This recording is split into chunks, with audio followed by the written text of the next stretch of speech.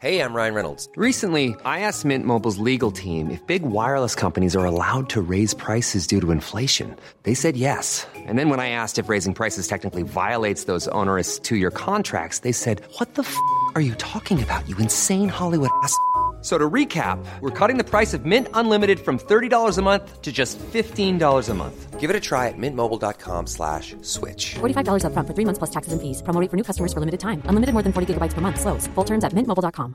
When you're ready to pop the question, the last thing you want to do is second-guess the ring. At BlueNile.com, you can design a one-of-a-kind ring with the ease and convenience of shopping online. Choose your diamond and setting. When you find the one, you'll get it delivered right to your door. Go to BlueNile.com and use promo code LISTEN to get $50 off your purchase of $500 or more. That's code LISTEN at BlueNile.com for $50 off your purchase. BlueNile.com, code LISTEN. There's never been a faster or easier way to start your weight loss journey than with PlushCare. PlushCare accepts most insurance plans and gives you online access to board-certified physicians who can prescribe FDA-approved weight loss medications like Wegovy and Zepbound for those who qualify. Take charge of your health and speak with a board-certified physician about a weight loss plan that's right for you. Get started today at plushcare.com/weight loss. That's plushcare.com/weight loss. plushcare.com/weight loss.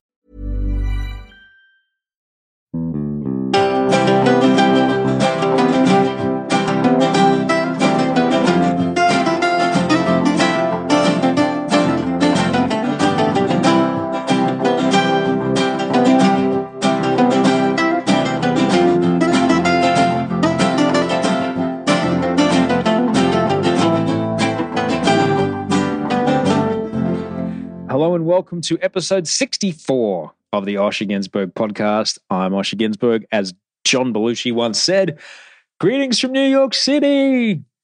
I think that was a Briefcase Full of Blues or Made in America. I can't remember. One of those albums, one of those records changed my life. Welcome to the show. This episode is Bridie O'Donnell Part 1. I'll tell you more about that in a moment. You can find Bridie O'Donnell on Twitter. She's at BRIDIE_OD, Bridie_OD on Twitter. And you can also see her very, very interesting blog, bridie.com.au. She's a doctor, she's a cyclist, she's a raconteur. You're going to love talking with Bridie. If you're new, welcome. Really glad you could be here as a part of the show. If you've been here for a while, thank you for being here. I see your download numbers, and I'm very, very grateful to each and every single one of you to make time out of your week to listen to this.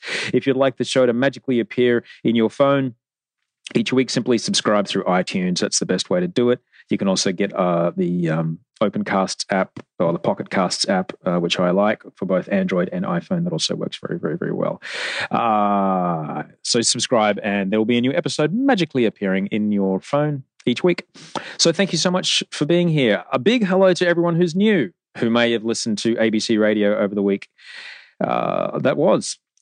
In Australia, we have a national broadcaster. They have a mandate. They operate not unlike the BBC in the UK. They are a government-run broadcasting commission, and they have been airing half-hour cut-down episodes of some of these shows.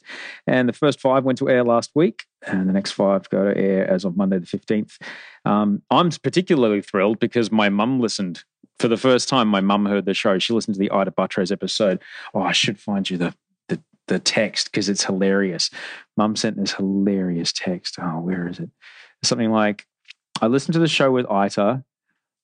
Here it is. Have listened to you and Ita. I found it to be an interesting and excellent interview. Keep it up, baby. Love, Mum. I suppose technically she's the only woman in the world who's able to call me baby, because I was once her baby 40 years ago. But there you go. And then she wrote, P.S. I almost missed it. Queensland is on daylight saving. It started at 8:30, so tell your friends an hour earlier. So I guess if you're listening to ABC Radio in Queensland, listen an hour earlier. What, does that mean you have to listen later in Adelaide and Hobart? I don't know. Please check your local guys. But we're on 60 stations. I'm on 60 stations around the country. And a big thanks to Jamie Cummins, my producer, who's worked very, very, very hard to make all these episodes go to air. Tonight's episode that airs in Australia is a rerun of the Quentin Kenihan episode, which I would really, really, really recommend another listen to. He is an incredibly inspiring man, and I would urge you very much to listen to that, because the guy has known all kinds of. Imagine being told you're going to die. I don't know. I think it was like 5 times he got told he was going to die before he was 17. He's now 40. In fact, he's got a one-man show. And it's coming to the Adelaide Fringe next year, and it's called Quentin, I'm 40, now what? Because he's, and he talks about it in the episode here, and I talk about it. He's like, I was supposed to be dead before I was 20, and now here I am at 40. What am I? And he's, having this kind of moment. So he's actually running a Pozible campaign, which I urge you very much to throw a couple of bucks towards, because he's an incredible guy. He's a very, very funny man. He's a very talented performer. He's a very talented actor.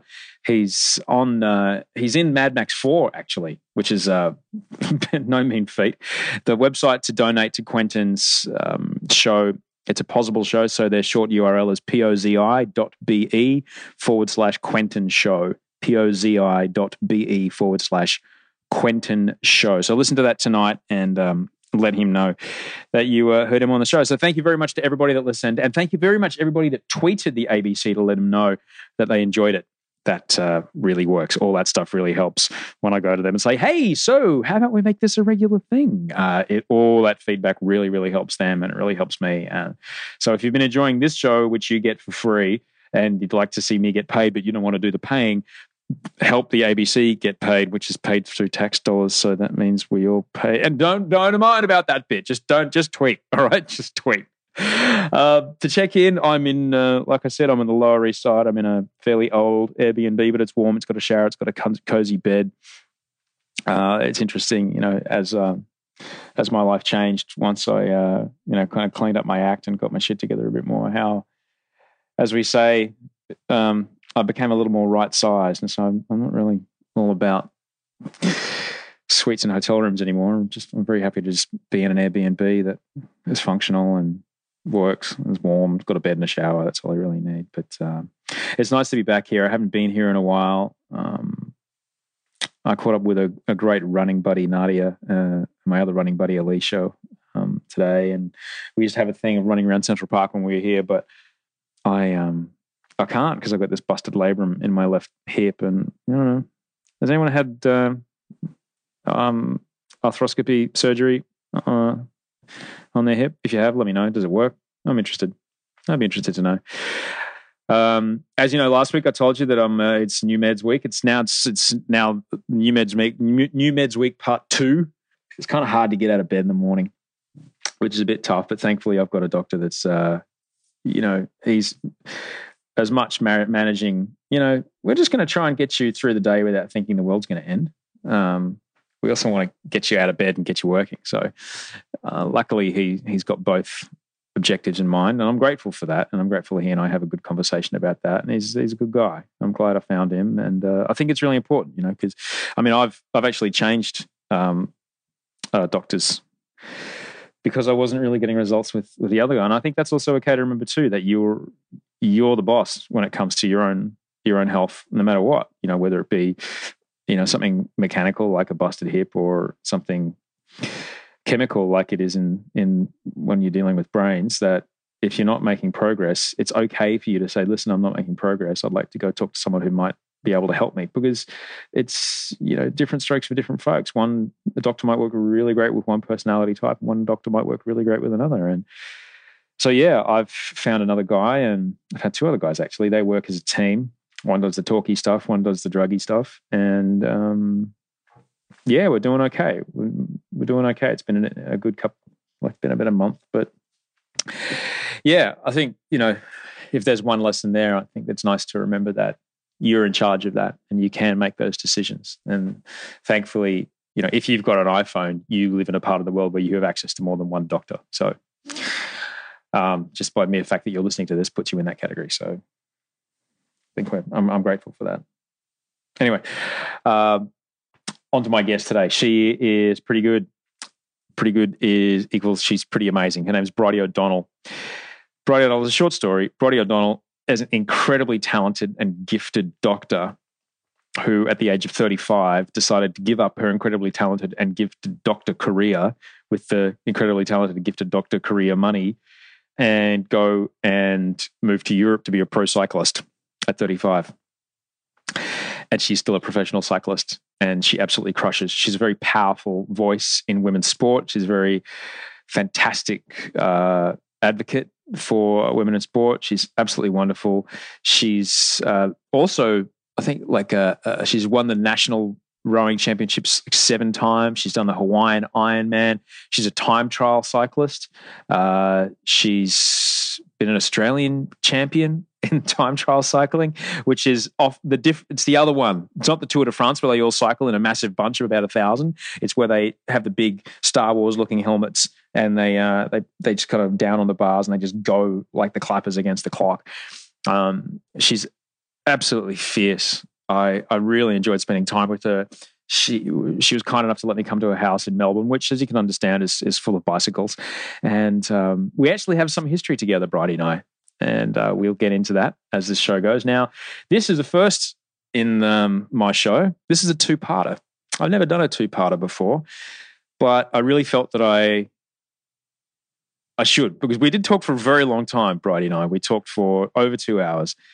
And that's a lot to digest. And the conversation was very much split in half. And so one half we talked about her career path, and the other half we talked a lot about cycling and women in sport and the role of women in sport in greater society. And we got the 2 different conversations. So to split them in half, I had to find a point to edit. And I'm really not sorry about the cliffhanger at the end of this. So in an hour from now, you'll know what I'm talking about. But enjoy this because Bridie is smart, she's powerful, she's funny, she's charming, and she's an absolute machine when she gets on the bike. I promise you, I don't often make a promise, but I promise you, you will come away from this 1 hour of your life feeling better than you did now. So in an hour from now, you'll go, wow, yeah. I don't want any what ifs. Bridie will talk you through it. Enjoy this. We're going to get slurpy on the tea with Bridie O'Donnell.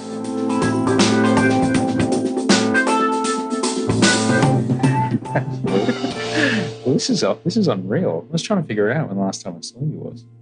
Ages ago. 23 years, I think. Crazy. Year 12, yeah? I think I did see you one time. I don't know if it was you. Can I take a picture while we're here? You absolutely can. In Brisbane, do you reckon? I saw you. I was doing a B105 thing. Oh, yeah. And I saw you at the Brisbane River stage. I think it was you. Did you ever own a Rollins Band T-shirt? Yeah. It was Absolutely. You. It would have been. So it was you. Yeah. So I remember seeing you going, oh my God, it's Bridie O'Donnell. And then you left. And that was it. Great. Well, it's nice to be having a cup of tea with you 23 years later. I know. Far out. Here we are. Cheers. Cheers. What kind of tea is it? Creme brulee black tea. Nice. So it's a bit vanilla-y and a bit... So they're taking some of these shows and ABC local radio's going to rebroadcast them. No way. That's cool. And in the early shows, there was a lot of tea slurping and people writing and going, too much tea slurping. Yeah, okay. De-slurpify it. That's good to know. So what the ABC crunching? local radio guys were like, okay, hang on, what's the verdict? Bridie's just eating some vegan balls that my brother's boyfriend made. Oh, my Lord. Uh-huh. They're his mum's recipe. I've gone totally vegan just for these balls. For today. Yeah, Martin got himself a keeper. So did you just get a sound editor to come in and de-slurp everything? Well, I'm the sound editor. But the guys from ABC Local Radio have taken the slurping sounds and they're using them as bumpers. Terrific. That's perfect. Which is great. So, yeah, I think the last time I saw you was somewhere towards the end of 1991. That was a big year, 91. Was. I was actually going through my CD collection today. I don't know why I still have CDs. And every time I pick up a Powderfinger CD, I'm reminded of the fact that Bernard Fanning asked me out when Powderfinger had just formed in Brisbane. And I thought, you long-haired, yellow-skinned, sleazy lead singer of a band going nowhere. I don't think so. I said, oh, no, thanks, Bernie. Don't worry about it. What a jerk. That is brilliant. That is brilliant. I'm sure there might be a few girls around Brisbane that have got that tale to tell. Just a couple of us. We talk on this show quite a bit about, I've had a lot of guys on this show that talk about the all-boys school experience. But I'm just wondering if it was the same for the all-girls school experience. It was exactly the same, except we wore dresses. Yeah? Yeah. It was, I don't know. It's funny. It depends a lot on the kind of girl that you are, obviously. And we came into my all-girls school after 1 year for me and 3 years for my sister. So we showed up at All Hallows after, and all the cool cliques had been established already. Oh, that's the worst. So I was starting in year 9 at 13 and a half years old. And our parents were divorced, and we were told that we were the only family in the whole school whose parents were divorced. But we got in because my mum had gone there, and her sisters, and her great auntie was one of those nuns with a moustache. She lives up in the convent and stands in the window. Uh-huh. And so, yeah, That's right, there was a convent on site. Yeah, and apparently a tunnel that connected our school to your school, but you guys never took it. You always walked the whole way there in that kit to come dancing with us on a Friday afternoon. Do you remember that? Yeah, I do. Shocking. Yeah, ballroom dancing, and didn't that serve me well? Yeah, I got a lot of short guys. You were a tall woman. Yeah. It was terrifying. Walking over to your school for dancing was terrifying. I mean, this is the 80s. We didn't know what girls looked like. But I think I was just wondering if the experience was the same, because I got spat out of high school not knowing at all how to relate to women one bit, because I was one of all boys, all brothers, and all I knew was guys, and all my friends were boys, and there was no women in my life that weren't my mum. Was the converse at all true, or was there anything like that? Possibly, but I had a lot of exposure probably from school musicals and school plays, a lot of public transport, Yeah. Well, that was it. I mean, that's why I did High School Musical. I mean, I'm not going to lie, Bridie O'Donnell. Sure. I turned up to school the next day going, and there's this girl there, she's called Bridie. She's really tall. She's really tall and pretty, and she sings really well. I'm in stage crew. She talks to me occasionally. Right. Do you remember that I played Widow Corney, the morbidly obese owner of the orphanage in Oliver, when we were in year 12? Yeah. And I was outraged that I didn't get the main role. What's the name of a woman who gets beaten to death by Bill Sykes. By Bill Sykes? Nancy. I didn't. They went to the other Bridie. They went to Bridie Barry. Damn Bridie Barry. Yeah. And I was Bill Sykes. I got to do Were the you? beating to death. What a lovely story for you. Year 12. Domestic violence. There you go. But yeah, I remember waddling out onto the stage because I had this terrific big fat suit and all the people laughing, and my sister went, like inward breath, like, what has she become? Just playing the big fatty who just hangs out with, I can't remember who played Mr. Bumble, but his name was Jason.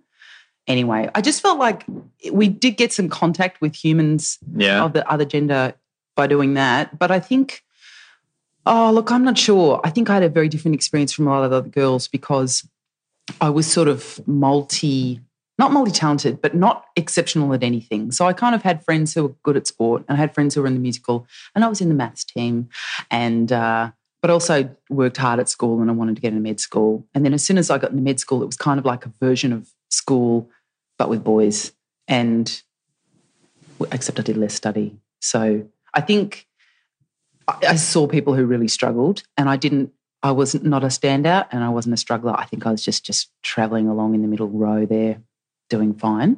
Yeah. Yeah, my sister hated it though. She hated going in at year 11. She just couldn't stand the way those girls were, and free dress day was just awful because all these girls had all these beautiful clothes and we didn't have the right clothes. And you think, please God, let it just be normal uniform day. I don't want to be judged for not having those khaki shorts and the loafers and the country road bag and a fob chain and a linen shirt. I mean, it's weird. These girls were all dressing like their mothers do. Bizarre. Who knows what they were now on free dress day? Oh, my. I wonder if did you ever have, here's what you can and can't wear on free dress day? I think there was no boob tubes. Yeah. Bummer. Did they call them that? I don't think nuns know what those things are. No. I got nominated to be a prefect and got called into the principal's office, who we called Mr. Ann. And Sister Ann said to me, we all know you're not a role model. Your mother's divorced. That's what she said to you? She said, you're never going to be a prefect. You're from a broken home. Just because you are a leader in other ways doesn't mean you're the cover. That's what she said to you? That's preposterous. But, I mean, there were a lot of teachers like that. Crazy. How did that make you feel? You would have, you've been 17, such an honour, here I go, prefect, let's make it happen. I was gutted. Then I came home and said, Mum, it's your fault. Well, my mother made her feel really bad. She said, you don't want to be a prefect. And I said, actually, you're right, because you've got to stand at the bottom of the gate and check girls, make sure they don't have their socks down or make sure they're wearing their hats. Boring. Except when I moved to Melbourne 10 years ago, I never realised how important being a prefect was, because I went out with a guy who was a prefect and his prefect pocket from his blazer was framed on the wall. Whoa. And his brothers. And, tennis club. And I remember laughing, thinking, that's a good joke. Because we didn't have blazers, mainly because you didn't need them in Brisbane, but also we couldn't afford them. So we just used to wear triple jumpers in winter. And, yeah. I remember the honour blazer thing came in like just towards the end of my schooling where, blokes would just have things monogrammed on them. I remember there was one guy, I can't remember his name though. He had to get a second pocket put on because he was like this. He was like the kid in Up. He had like first 15, first 11, this, that, the other, king of debating. Yeah, most handsome dude, dates the hot chick from Wild Hours. He had it all written there on his blazer. So when did med school? When were you like, I'm going to be a doctor? That's what's going to happen. How old were you? I was 14, so in year 9, I wanted to be a doctor. Why? Because both my parents are doctors. I'm just wondering why. Yeah, I don't know why either. I do remember going to visit my grandmother in hospital and seeing nurses walking around with little red cardigans that were done up at the top and their arms were out of the cardigans. Very World War II era. I don't know. Yeah, RBH. Was, right? Yeah, Royal Brisbane Hospital was old school. That's hot. I want to be a nurse. And I remember saying to my mum, I think I want to be a nurse when I grow up. She said, why is that? And then I said, who's in charge here? And Mum said, the doctors are in charge of the nurses. And I said, yeah, okay, I want to be a doctor. So then I remember, how we had to put down what we wanted to do at university when we were at the beginning of year 12. I put medicine and I thought, shit, I'm going to have to think of something else. Put something really crazy like law underneath it. Thank God I got into medicine. And I was a pretty ordinary student in that I didn't really, I could have applied myself harder, let's say. But I dropped out of university after 6 weeks of part-time study. Oh, what were you doing?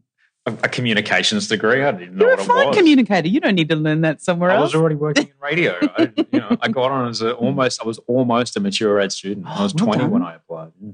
What were you doing? Did you have a couple of gap years? I failed high school because I was too busy. I was too busy playing guitar and trying to talk to girls and failing. Yeah, that's a good way to fail. Being fat and not really being terrified of everything and everyone. Were you terrified the whole time? The whole time. Shit. It was the worst. That's exhausting. I was isn't so it? scared. So scared of everything and everyone in high school. But when did that change? Oh, when did I get on the SSRIs? You wrote a post-it note to your dad? In sobriety. It's only recently. Really? Good one. Everything else was kind of, I make the joke that I was lucky and that I got paid really well for exhibiting my coping mechanism. But a lot of people do though. Yeah, I know, right? Yeah. I was talking about this the other day with a friend about James Hird and this whole doping scandal with Essendon. And I was speaking at a conference about... This is for people listening in America. That's an Australian Football League. And he's a footballer who's in trouble. Former amazing player turned coach. It's kind of like now if Lance Armstrong was coaching a cycling team. Yeah. And what has been extraordinary to see, to witness, is that all of those personality traits that made him an exceptional athlete, this sort of doggedness and persistence and resilience, actually making him a pretty nasty human being because he's doing that whole thing like, they can't talk me down, I'm a fighter. And you think, actually, you've done some really bad stuff. You've totally disregarded the humanity of the 30 or 40 guys that you doped. And now you won't even put your hand up and say sorry. And he won't put his hand up. Maybe he'll give his Oprah interview in 4 years like Lance did. But the sociopathic traits that can do very well for you as a businessman or an athlete don't translate then very well into marriages or leadership. Yeah. Interesting. Interesting. So when you got into, you said you were in the maths team. That's pretty awesome. I went to the Maths Olympics. You went to the Maths Olympics. Yeah, what's that like? It was great. You don't get a tracksuit and there's no opening ceremony, but it's otherwise identical to the other Olympics. What events are there? There's just one event, and it's who's the smartest in the room. Isn't that life, Friday? Oh, shit, Isn't that life? It's like speed dating, but worse because it's longer. Yeah. And I got down to the final, the gold medal round, and I was. Where was it? Maryborough, maths capital of Queensland. Hello. Is it written on the sign when you drive in? Yeah. Welcome to Maryborough. Bridie got a silver. She was robbed. It says. I was up against some year 12 kid and it was a calculus question. As if, I wasn't Doogie Howser. Like I was just good at maths. I wasn't a genius. So I got a silver medal. Whoa. Hey, man, they say silver medalists are the most bitter. Bronze medalists are happy to make the podium. Winners are winners, of course, and they become dysfunctional later. And then the silver medalists are, that it eggs you on. Whoa. Yeah. This is an entirely huge and fantastic psychological study on silver medalists, isn't it? There has been. On the second place getter, the middle child of the podium. Yeah, right. Yeah. And especially like swimming where it's 400ths of a second. It's a knuckle on your middle finger. Yeah. Oh my God. That's what I found so challenging about road cycling. I know we're jumping ahead. That's all right. But with road cycling, some of the biggest challenges are that there are so many variables beyond your control. And nothing is timed, so selection is not transparent at all. A selection document to make an Australian team is about 40 pages long, and on the final page it says, look, we're going to pick whoever we like the best. If you want to contest it, you will appeal, and your appeal will be unsuccessful and you'll never ride for this country ever again. That's pretty much what's happened. So if you're outstanding, you'll get picked. But if you're just somewhere in that grey area, how do you know? Like at least with a marathon, you run an A qualifying time. Or in America, they have a great system where they have qualifiers and you all show up and whoever wins goes to the Olympics. But for other sports, it's like this 6-month period is the selection period. If you do something reasonably good, we're going to consider you and put you on the long list. And the long list is really long. Whoa. Yeah. Full on. I'm glad I don't do it. I don't know. Maybe in my business, the selection criteria is even crazier. Well, I feel like it is. In acting and in the arts industry, there's that subjective element. Like, I just don't know if I like the sound of your voice. It's just not right for it. I think you're a bit tall. Yeah. Everything else about you is perfect. You were great. You were read really well. Yeah. You were really good for it. Yeah, maybe. Maybe. Just without the, endless hours of training and anaerobic zones. But you know that amazing interview with Naomi Watts after she made it big in Mulholland Drive, and she was saying, she kept going to all these auditions and then ringing her parents every Friday and saying, oh, this is shit, I want to come home. And they'd say, you should just come home. Yeah. And she'd say, I'll go, and they'll say, you're a bit too skinny, you're a bit too tall, you're a bit too short, you're a bit too this. And then you think, yeah, okay, I'm going to be thick-skinned. I need to be thick-skinned. Oh, but I need to be really sensitive too. I really need to be in touch with how sensitive I am, but then disregard every piece of negative criticism I hear. It's a terrible paradox. Yeah. And so unhealthy. It must fuck with your brain terribly. So maybe it's the same. Yeah. So was it you came to cycling via Ironman and then before that rowing. Was university when rowing turned up or was it after that? No, it was after that. It was watching rowing at the Sydney Olympics when I was a resident at the Mater Hospital. And I was in the emergency department watching, we'd all be treating patients really diligently and then say, just a minute, I'll just be back and rush into the tea room to watch Kathy Freeman win the 400 metres and then rush back out and continue CPR. Oh, that's a joke. And then good one. Yeah, thanks. And I remember watching the single sculls on TV, and I'd never seen rowing before. It wasn't a sport at our school. And I thought, wow, that looks beautiful, so elegant, so incredibly strong and physically demanding. It's one boat. It's two oars right. either side, and it's the seat that slides. And it's solitary, and you're kind of steering with the back of your head. Yeah. And it shows incredible physical and physiological, giftedness, but they maintain this beautiful form. And then at the end, they all collapse, can barely hold themselves up in the boat. And I thought, I should give that a try. How hard can it be, man? They make it look really easy. So where did you row here in Brisbane? I went there in to, Brisbane. Commercial Rowing Club. On the Toowong Reach. Yeah, and I walked in the door and said, hi, I'm 26 and I've never rowed a boat in my life and I really think I could be good at it. And they said, that's nice, diluted much. And the thing with rowing is if you're not physically impressive when you walk through a door, then you are pretty much disregarded. And when I mean physically impressive, I mean they literally size you up and down. If you're a woman and you're taller than maybe 5'11", and you're heavier than 75 kilos or whatever, 200 million pounds, then they'd say, great, you can be heavyweight. And if you look like you slightly anxious and unstable, they could say, good, you look like you could get an eating disorder and become a lightweight. But I was just ordinary walking in the door, not outstandingly tall or heavy and too big to be a lightweight. So I persisted for many years and I became a good sculler, but I wasn't terrific. And I was never good enough to represent our country. But you raced and you competed? Yeah. Yeah, I did. I raced a lot. And I had an amazing coach called Peter Anthony who won a gold medal in the men's double scull in Barcelona. He was a small guy. He used to be a lightweight. And when they won the heavyweight double scull in Barcelona Olympics, he was just technically beautiful. But he was a maddie. And I used to row in the Yarra River in Melbourne, and he would run beside me when most of the coaches ride a bike. And then when I was turning my boat around, he would do chin-ups in a tree. Yes. He was super hardcore. So rowing, it's a very solitary experience. And, speaking of coping mechanisms that spur us on to greatness, there is I remember my doctor telling me that he said, look, if you think that, say, his example was an Olympic weightlifter. He said, if you think that an Olympic weightlifter who does the same set of motions 10,000 times in a row over 4 years for one 8-second event doesn't have a little bit of obsessive compulsive disorder, then you're kidding yourself. So there is something about the repetitive nature of rowing and the solitary. There's nowhere to escape to. What does that do to your brain when you're just in that boat for hours and hours and hours? It can be very beautiful. And there are days after you've been doing it for a few years where you'll have a row and in the evening and the twilight or something, and you'll think, okay, I feel very satisfied. I'm very accomplished at this. I can do a perfect stroke. Sometimes every third or fourth stroke is perfect. And you think, oh, I'm amazing. And then another day you'll have a shitty day and the wind or the weather will be awful. And you think, why am I doing this? I'm tired. My back is sore. The weather's, irritating.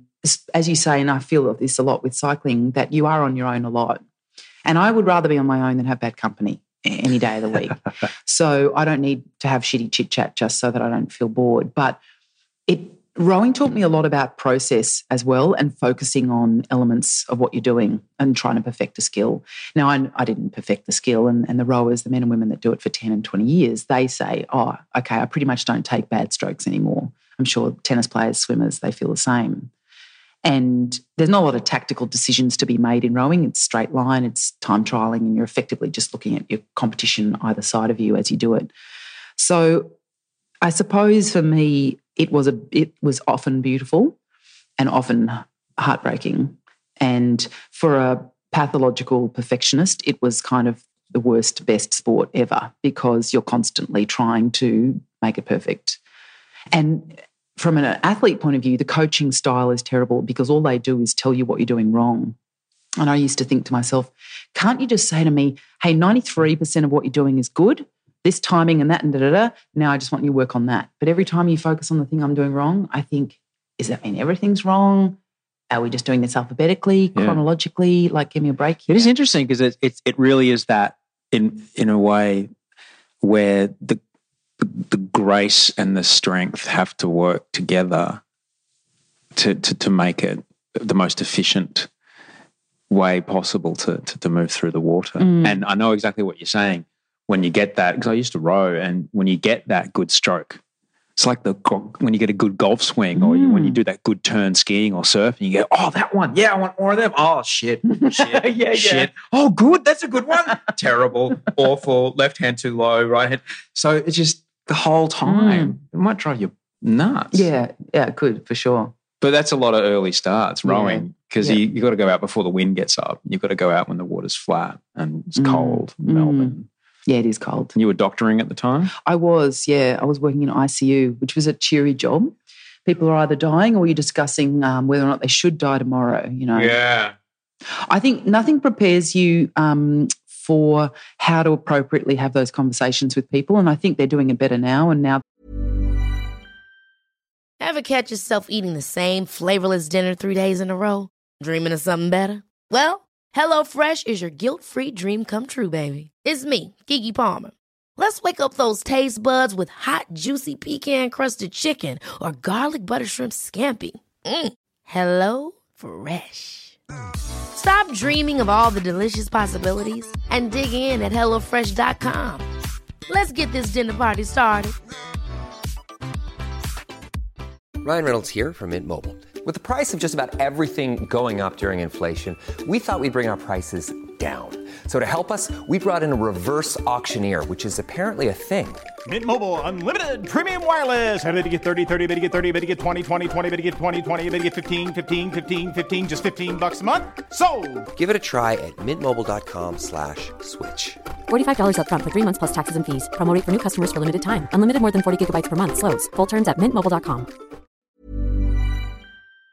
But I've started teaching at med schools, I realised, God, we had some inadequate conversations about that sort of stuff. And in private ICU, you're the only doctor there for 24 hours, and you end up being this sort of lackey diplomat between surgeons, physicians, intensivists, and families. And ego, as you know, comes into play with all those different types of doctors. So you end up making calls all day long. Mrs. Smith, she's 90. I better call the surgeon. Oh, and the surgeon says, that's outrageous. I'm not doing that. And you call the physician and say, sorry, the surgeon says that he says that da-da-da-da. And then you call the family and they say, well, then mum's a fighter. And so it was it's sort of an exhausting diplomacy job and not much about science. And I also became a bit bitter about how clever medicine is and that we're so good we can keep people alive, but should we? Yeah, I participated in a really fascinating discussion at a conference once when they were talking about redefining death. And the quote was something along the lines of 98% of all healthcare costs that you accrue over your entire life occur within the last 2 years of your life. And what would it be? Not just that's just monetary cost, not the cost on the family. And anyone who's watched someone that they love dearly slip away. What if we redefine death? What if we redefine death? Yeah. You know, it's a heavy conversation. And like when I think about it, I'm like, I don't want to be connected to a tube.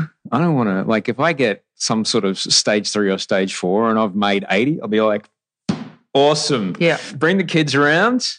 I'm going to watch the cricket and I'll be on we're just going to go for a long walk on the beach, everybody. And I might sit down along the way and I might not stand back up again and I'll just watch the sunset and that'll be it. You know, I'm really not interested in... There was a great article in The Atlantic by an ethicist called Dr. Emmanuel Ezekiel, I think his name is, on the East Coast. And he wrote an article about why I hope to die at 75. Fascinating article, just got published last week. And he talks a bit about the physical, psychological, the cost to the... sort of social sort of cost, but also that idea, which is something I hadn't thought about impending generational affect, that, you know, as a parent, when you age, you've got this effect over your children. If you still keep living to 90 and 100, you still have this effect over them, even when they're 60 and 70, and then they're caring for their children and maybe their grandchildren. And they're still a kid. Yeah, and their contribution is different. They're not growing and evolving the way they would if you were dead at 75. Which is really fascinating. Also, the idea of creative contribution, that most Nobel Prize winners are at their peak in their late 40s, early 50s, and that as we age, we start to feel maligned that we're not contributing greatly to society. And he said there's not enough emphasis on mentoring. People want to still be brilliant or still be athletic or still be beautiful, when in fact those things belong to people in their 30s, 40s and 50s. And people need to acknowledge that. And he said we're not prolonging the aging process, we're just prolonging the dying process. It's a great piece, yeah. Now, when you first leave medical school, you got to go and do the hard yards. You're out there in triage. You're the front line where people come in bleeding and drunk every 10 minutes. Yeah, I remember my mum telling me stories about that. Now, a lot of people would only experience those peak panic moments or someone dropped a chainsaw on his foot once in their life. What's it like when you have that 8 times in a shift? It can do terrible things to your relativity score. And I worked rurally in rural Queensland, where for 3 months I was the only doctor. Did you call it ruraling? I was a ruralist. A ruralist, man, boy. So I was in these towns called Miles, Jandowae, Taroom and Tara. And I was the only doctor. I'd rotate around and you had no privacy, no life. You were terrified the entire time that everyone would die because of your total incompetence. You'd think, I should never have passed med school. I'm an idiot. How do they even let me go out here?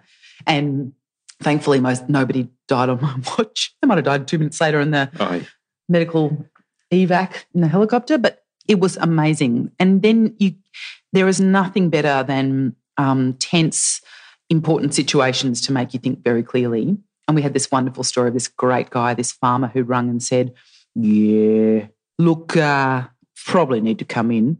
And I said, oh, okay, Frank, what's happening? He said, I can't call the ambulance because my wife's brother drives the ambulance and he'll tell her and she'll get cranky with me. And I thought, oh, here we go. You know, this doesn't sound very serious. And so I said, what's happened? He said, oh, the tractor sort of rolled over my arm and it's looking a little bit dusky. Anyway, the poor bugger drove himself in about 3 or 4 miles into town and he'd fractured his humerus, his upper arm. His whole his forearm had become, he had compartment syndrome. It had lost blood supply completely and I had to do an emergency fasciotomy, which is run a scalpel all the way down the forearm so that all the muscles and everything split open to preserve circulation to his hand. And I'd never done a fasciotomy, so I rang the Royal Brisbane Hospital and spoke to a surgical registrar and said, oh, and he said to calm down, just put the speakerphone on and I'll tell you how to do it. And it can't go wrong because the guy's going to lose his hand if you don't do anything. And so after I did that, coming back to the Royal Brisbane... Did you save his hand? We did. You're amazing. But anyone would have. Nice one, Frank. Frank's a champ. And they said, Solid, do I really need to go into Brisbane? I said, yes, we're going to have to call your wife. Such a classic like that. That's like just that Australian. Yeah, my buddy Warwick used to say, my dad's never going to go to the doctor. My dad only goes to the doctor. He wouldn't go to the doctor if he was on fire. Yeah, maybe bleeding out the eyeballs. Would that be? I probably should come in. Should probably come in. Yeah, fascinating. So what would you say, just to rewind a second, from the perspective of someone who has seen family after family after family deal with that kind of end-of-life decision-making, what would you say to people who maybe haven't faced that yet or maybe might be in the middle of it? What would you say from your perspective? Well, I suppose in a way it is hard for me to apply all my years of being exposed to death to a person who hasn't. So I try and be very sensitive about the fact that not everyone has thought, how might I die? How will I feel about it? Or when my mother dies, what will I do? And that's never more present than when you discuss with someone something about a parent's will and they say, oh, I don't want to know about that. You think, are you living in La La Land? Your mum is going to die at some stage. Yeah. You've got to have this conversation. So I do think with people and I've said this to my parents, my mum and stepdad and my dad and stepmum, they need to be very clear about what they want and what they don't want. And they need to tell each other and tell us. So it's very clear so that we can't use our own agenda. And I saw that a lot. Children or 50 and 60-year-olds sort of saying, I'm not ready. I'm not ready for mum to die yet. You think, well, your mother's got pneumonia and renal failure and she's 90. We're keeping her alive because we can. It's not about you anymore. I think it's been very fascinating, and particularly in my new job where I work, I have a lot of time with people, like over 2 hours with a patient. Mm-hmm. So I end up discussing a lot of stuff with them that maybe they haven't thought about before. And it is constantly insightful, the things that people are anxious about, the things that they don't even consider, putting things to people in a way that just helps raise it in their consciousness. Sometimes you just have to do that as the first thing. What are the things they don't consider? Well, a lot of people don't consider activity. I don't know if you've heard about it, Osh, but sometimes moving your body is quite useful and productive. Now, no science to back this up, okay? It's a new thing, this exercise stuff. It's the same as, not drinking a bottle of wine every night of the week, right? Yeah. But it's just a really great reminder of how powerful peer groups are. Law firm peer group, banker peer group, very wealthy man peer group is very different from my peer group and perhaps yours. And I think the things that we value and find important, it's important not to offend people by just saying, don't be a jerk, you need to lose weight. You need to say to someone, so how do you think you got to this point where you drive to work, you sit in a chair for 15 hours and you drive home and you make $10 million a year and you're miserable and you've got high cholesterol and type 2 diabetes because you weren't like this 20 years ago. And that stuff is really fascinating for me. I find it difficult but also wonderful a lot of the time. What about when you were in med school or any of the mentors that you had, did they talk to you about how to deliver you're going to die in years? Or do you just have to make it up as you go along? No. And in fact, the worst experience I ever had was the first time I had to do that. And it was shockingly handled because I was an intern, so my first year working. My registrar was a lazy turd. And he said, we've done this procedure on this patient. We opened up his belly to see what was happening with his bowel cancer, and the bowel cancer has spread everywhere. We need you to go and tell the family that this is what's happened. And by the way, that patient, you actually went out with his son. So you're going to now go and talk to your ex-boyfriend and his mother and say, he's riddled with cancer. And there was no option for me to say, as a 23-year-old junior doctor, no, that's highly inappropriate. Not only am I unskilled, but I know these people. Anyway, I cried the whole time. I just felt so terrible for them. I thought, you poor buggers have to hear this news from me, the girl that broke up with your son 6 years ago when she got into med school. She was too cool for him. Actually, that's not what happened.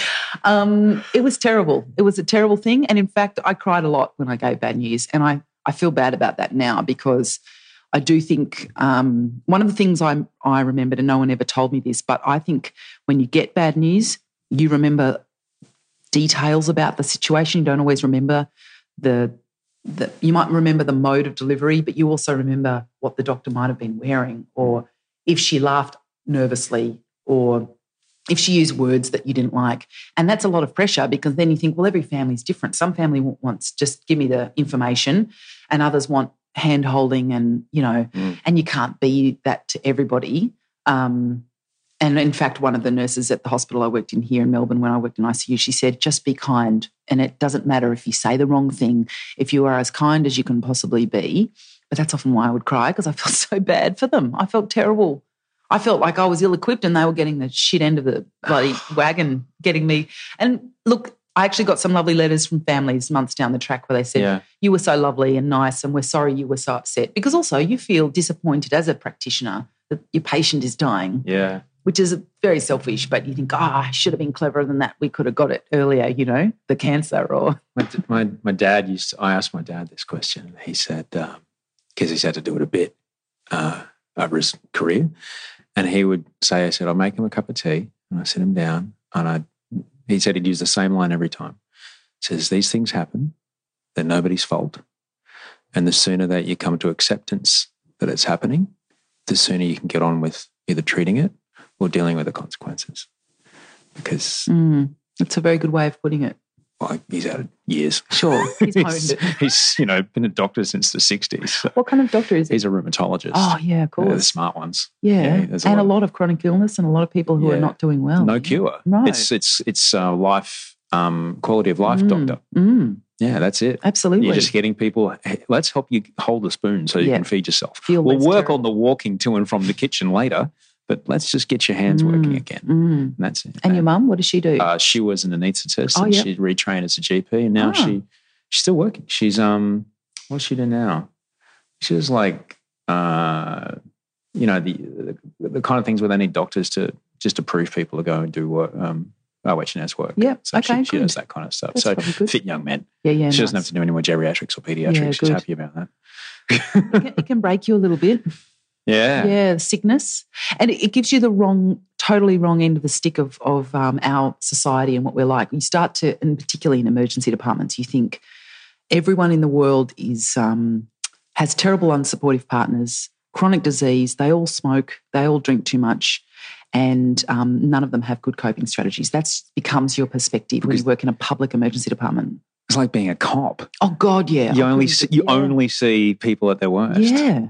Yeah. So you would only have seen every day you go to school, go to work, and you just see people at these peak experiences. Yeah. My child has this thing and I don't know what's going on and I'm terrified, but I don't want my kid to be, you fix it. Yeah. Or I've denied it for this long, but now we need you to fix it immediately. Wow. Yeah, there's a lot of that. Actually, when I worked in Bundaberg Hospital, people on the State of Origin, which was an amazing 3-game series of NRL, very aggressive, massive. So let's just paint the picture very quickly. Bundaberg is a cane cutting town, which will be very interesting now the free trade agreement's going ahead with China. Bundaberg's a massive cane cutting town and a lot of pub violence, very country, blokey. It's kind of halfway up the Queensland coast. And State of Origin is a 3-game. It's basically like if the Super Bowl happened every 3 weeks for 6 weeks. Yeah. This is a 3-game series and it's intense, very violent. Super aggressive. Yeah. And basically, no one would be in the emergency department for the 2 or 3 hours that the game was on TV, except maybe an elderly Greek man who didn't know about NRL. And then in the half hour to 2 hours after the game, you'd have kids with asthma whose parents had been ignoring them. Oh, look, John's been a little bit short of breath, but we just didn't have a chance to bring him in yet. And the poor little kid, but, can't take you to the hospital just yet. We're just waiting for Queensland to score. And then another 4 hours later, there'd be 943 men, all called Jason, and they would all have either punched a wall or each other. And they were saying, it's bullshit. I was just standing there and that bouncer, he punched me for no reason. And you think, oh, no reason. He said, yeah, call the cops. And I said, yeah, that's it, Jason. I'm just sewing up your face and then we'll call the cops. I really want to hear your story. Every night. It was fascinating. Blokes and drinking and violence is just phenomenal. At least girls look after each other when they get really wasted and they all drag their girlfriends in together. But the men are all found on their own in the gutter, It's like, oh, Macca was too pissed. We had to leave him there. Good friends. So when you see, I don't know, I never really asked my folks this question because maybe I did when I was a kid, but when you see, and you would have seen people die before you quite often, I'd imagine, most people would never see that in their lives, ever. That's true. So what does that do for you walking around? There's that great Flaming Lips song, which I just love to pieces. Everyone you know someday will die is the line, which is a thing that we all kind of quietly ignore, that everyone, we celebrate birth. Hooray, Facebook, unreal. We all kind of like to forget that it's coming for every single one of us. So how does that change the way you walk about? How does that change the way you plummet down a descent on a bicycle? How does that change knowing and having seen death so many times? I'm not actually afraid of dying, and I'm certainly not afraid of my life ending either. If someone said you're going to die tomorrow, I would have no regret, and I would certainly think, oh no, but wait, they're just. I don't feel that way at all because I've never not done something that I've really wanted to do. I've made ample mistakes, but I've certainly never left anything to a what if, and that's very satisfying. But I realise lots of people haven't had that same luck or opportunity, or they haven't peaked yet. They might be peaking at 65 or made decisions that they had to, partnered with someone or taken a particular job. I understand that a lot of people don't have that same flexibility. So I think a lot of people are terrified of death. And I see that sometimes manifest itself in patients that walk in my door who are essentially healthy and wanting to be checked, that they kind of want to scan everything and the results and they say, so everything's good, right? And I said, well, it's good today. And I made this joke with a fellow who I knew it would be appropriate to make it with, but I sort of said, but I can't, this report doesn't say you won't get hit by the tram tomorrow. It doesn't rule out accidents and all these other things. It depends, I suppose, a lot on religion or spirituality. And for some people, they feel at peace with what they're doing and where they've come. But a lot of people, there's so much uncertainty and fear, and something we talked about before. I felt making life changes and taking time out of my career really triggered a lot of other people's fear and risk aversion. Every doctor I spoke to when I decided to quit work and race as a professional bike rider overseas said, oh, bad idea. Yeah, don't do it. No, you'll get off the path and what happens if you don't qualify for the Olympics? What a waste. Oh, it'll be terrible. What are you going to specialise in? I thought, how amazing. Med school's filled with really talented people who were very good at lots of other things before they became med students. And they were great at music and sport, school plays, creative, and they gave all that away to be doctors, and then they become narrower and narrower and narrower. And now they're the best, not just the hand surgeon, just the wrist guy. I do wrist surgery. I'm amazing at it, world class. Just don't get him talking on anything else because he probably can't. And so I do think that for me, I just thought, oh, well, I feel compelled. I really want to do this. And yeah, it might not work, but I really believe that it will work. And so I'm disappointed a lot of the time because most of my ambitious plans don't work. But God, I feel like I couldn't not do them. There was no choice. But for you to say, if it ended tomorrow, I would have no regrets, there's few people that would be able to say that. Few. Maybe. And that in itself is something that I envy greatly. What would you regret?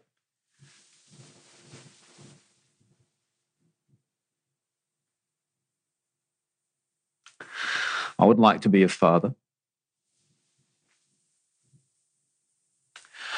I would like to know what it's like to not wake up with crippling anxiety every morning.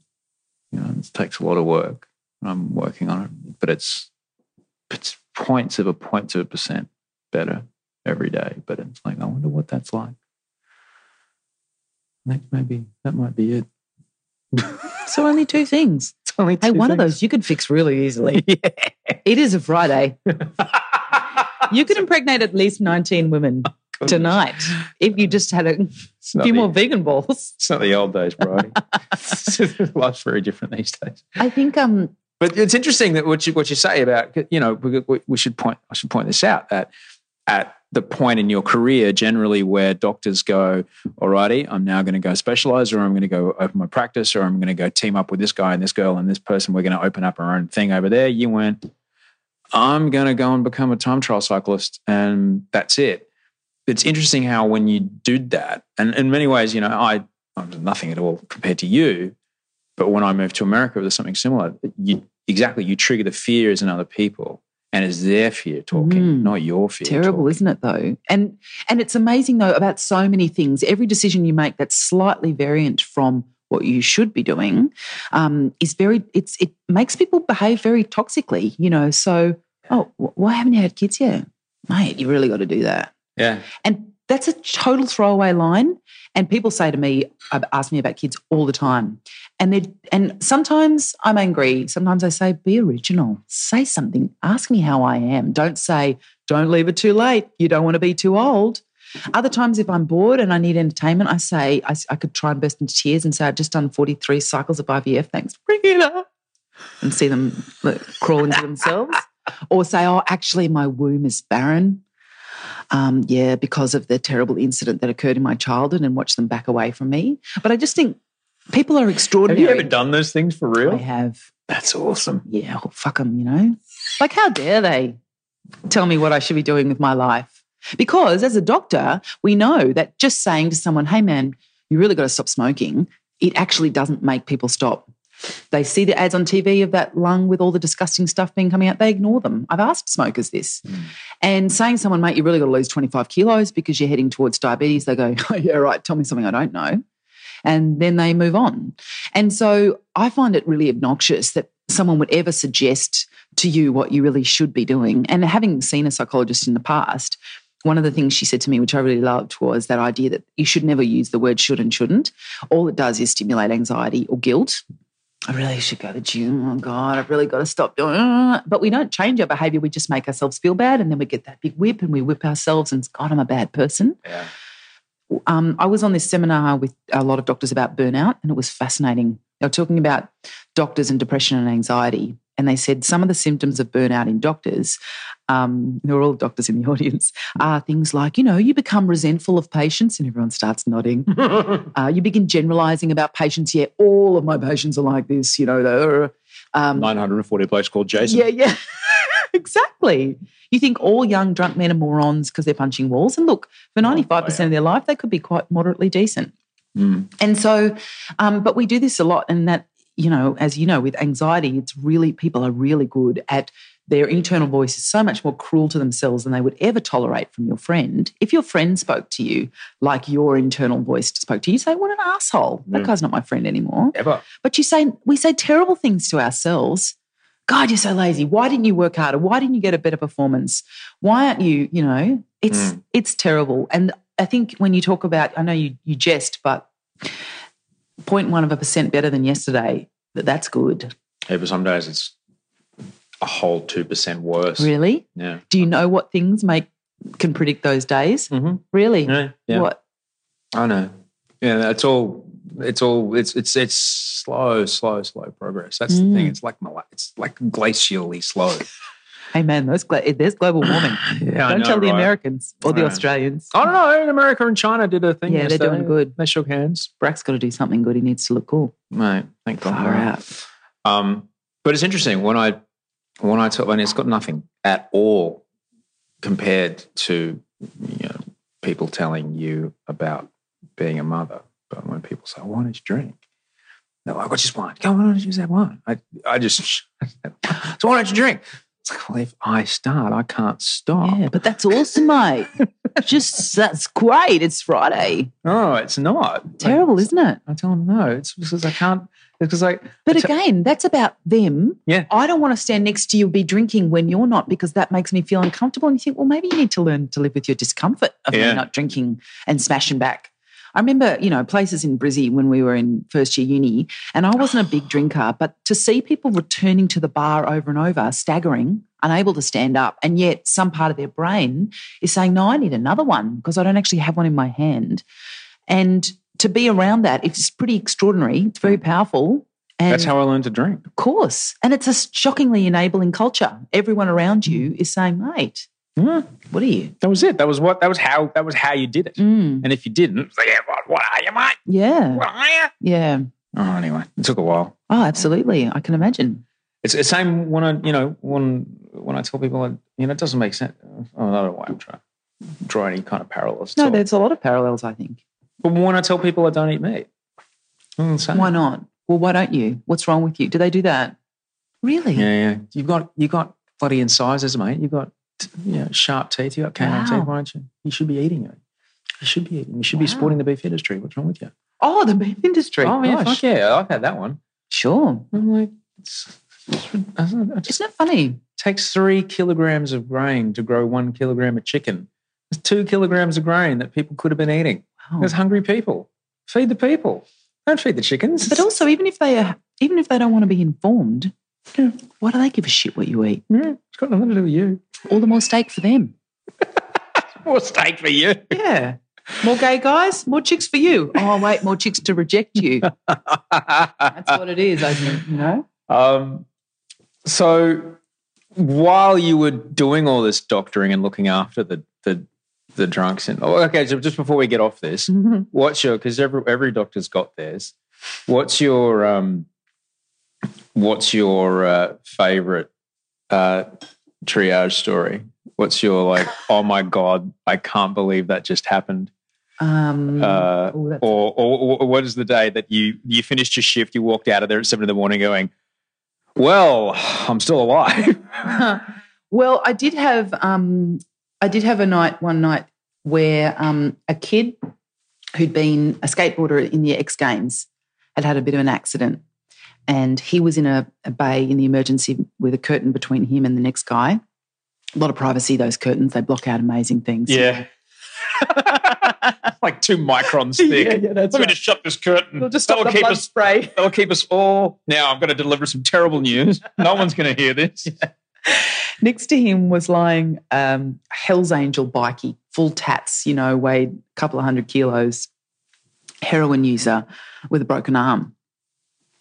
And I had both of these patients, of course, because it was, my lucky night. And what town were you in at this point? In Brisbane. Uh-huh.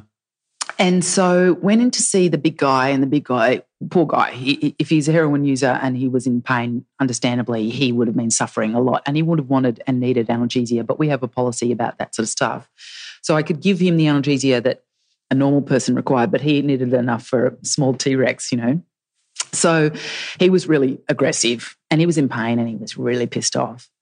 And then I went next door and there's Roland, and Roland's 19 and he had groin pain. And I said, so what's been happening? He said, oh, no, I don't know, dude, but it's just pretty painful down there. And so I examined him and he'd split his entire scrotum open and his testicles were intact. Well done, Roland. He'd performed a trick, right, because he was a trickster on his skateboard, in a half pipe and landed awkwardly, clearly, and skillfully. And he'd taken a blow to his groin, and basically the side of the rail of the skateboard had hit him right in the middle of his nuts and split his skin of his scrotum open. But amazingly, both testes there, glistening, intact, fine. And so he was saying, no way, get a picture, dog, that's rad. And then I'd go next door to the guy with the tiny broken arm and nothing really going on, and he's belting it out like he's going to have a baby. And I said to him, and this was, normally you would never divulge information, but there's this tiny little curtain. I said, listen to me, the guy next door split his nutsack open and he's not asking for pain relief. And that shut Bazza up, and Bazza just lay there, sweating. Waiting for the cast. Waiting for the plaster cast. Yep. Oh my God. It was exhausting. They were both awake all night and I was awake all night, and it was just, and then meanwhile there was, an aged woman with a knee pain and all these minor things happening on the side, and you just had to keep going back and managing these kids. It was crazy. Oh my. I don't know, now I want to talk about how do you repair a split scrotum. Oh, you give it to the surgeon to do. I'll take care of it. I mean, actually, not a weekend went by when people would come in with stuff shoved up their ass. And more interesting than the things that they shoved up there were the stories they manufactured. One of them was great. This guy had a Vegemite jar up his ass. No mean feat. And so he said, Doc, you wouldn't believe it. You wouldn't believe what happened. I said, I bet I wouldn't. Barry? He said, I'd locked myself out of my apartment. And I'm afraid you're going to have to wait till next week to find out what happens to poor Barry. I should mention that all of the names of Bridie's stories have been changed to protect the innocent. And in Barry's case, well, I'll let you know, Barry's story is pretty fantastic. And we'll pick that up same time next week. If you can enjoy Vegemite on toast between now and then. You can find Bridie O'Donnell on Twitter. She's at Bridie_OD, BRIDIE_OD. Read her blog, bridie.com.au. Part 2 of my conversation with Bridie O'Donnell and the conclusion to the thrilling story of what happened to poor old Barry and his jar of Vegemite. We'll continue next week. I've got to get out of here. Thank you so much for listening. Thanks for being a part of the show. Don't forget, I'm on the ABC every single night this week. If you're in Australia, Monday to Friday, tell people my mum's age to listen, because mum knows how to work an AM radio, but she doesn't know how to work a podcasting app. So she was able to listen to the show. So that made me very happy. Nice when your mum says good job. Still, I'm 40. Still nice when your mum says a good job. And again, Quentin's episode is on the Monday, the 15th of December. If you're listening to this after Monday, the 15th of December, you can go back and listen to it at boschginsberg.com. And that's where you can also sign up for my mailing list. If you want to write me an email, just sign up for the mailing list and reply to that. That's where you can find me. If you want to donate to Quentin's show, pozi.be, pozi.be/Quentin show. I have to go. Thank you so much for being here. Without you, I would not be able to make this show. I love making this show. I love long-form interview conversations. I love that I get to be authentic with you and have these moments. I really do. And thank you for your emails, because when you write to me and the things you write to me prove to me that this is working. So thanks. I really, really am so grateful to you. So until next week, be kind, sleep well, and dream of beautiful things.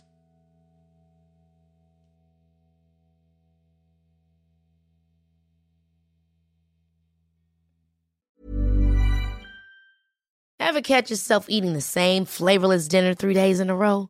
Dreaming of something better? Well, HelloFresh is your guilt-free dream come true, baby. It's me, Keke Palmer. Let's wake up those taste buds with hot, juicy pecan-crusted chicken or garlic butter shrimp scampi. Hello Fresh. Stop dreaming of all the delicious possibilities and dig in at HelloFresh.com. Let's get this dinner party started.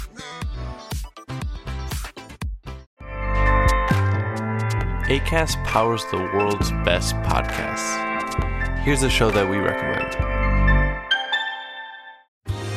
Are you a reality TV junkie? Do you ever think, dang, I wish I had someone to talk to about all the trash TV that I watch? Well, look no further, garbage lover, because Reality Gaze is a podcast for you. Hello, I'm Maddie. And I'm Poodle, and we're the Reality Gaze. We talk about all your favorite unscripted shows like The Golden Bachelor, Love is Blind, and TLC's big, messy behemoth, 90 Day Fiancé. And if you're driving to work, folding laundry, or just pretending to listen to your husband talk about sports, just put on the pod, and you've instantly got two gay besties spilling all the tea and reading these people for filth. So come at us, y'all. Find Reality Gaze wherever you listen to podcasts.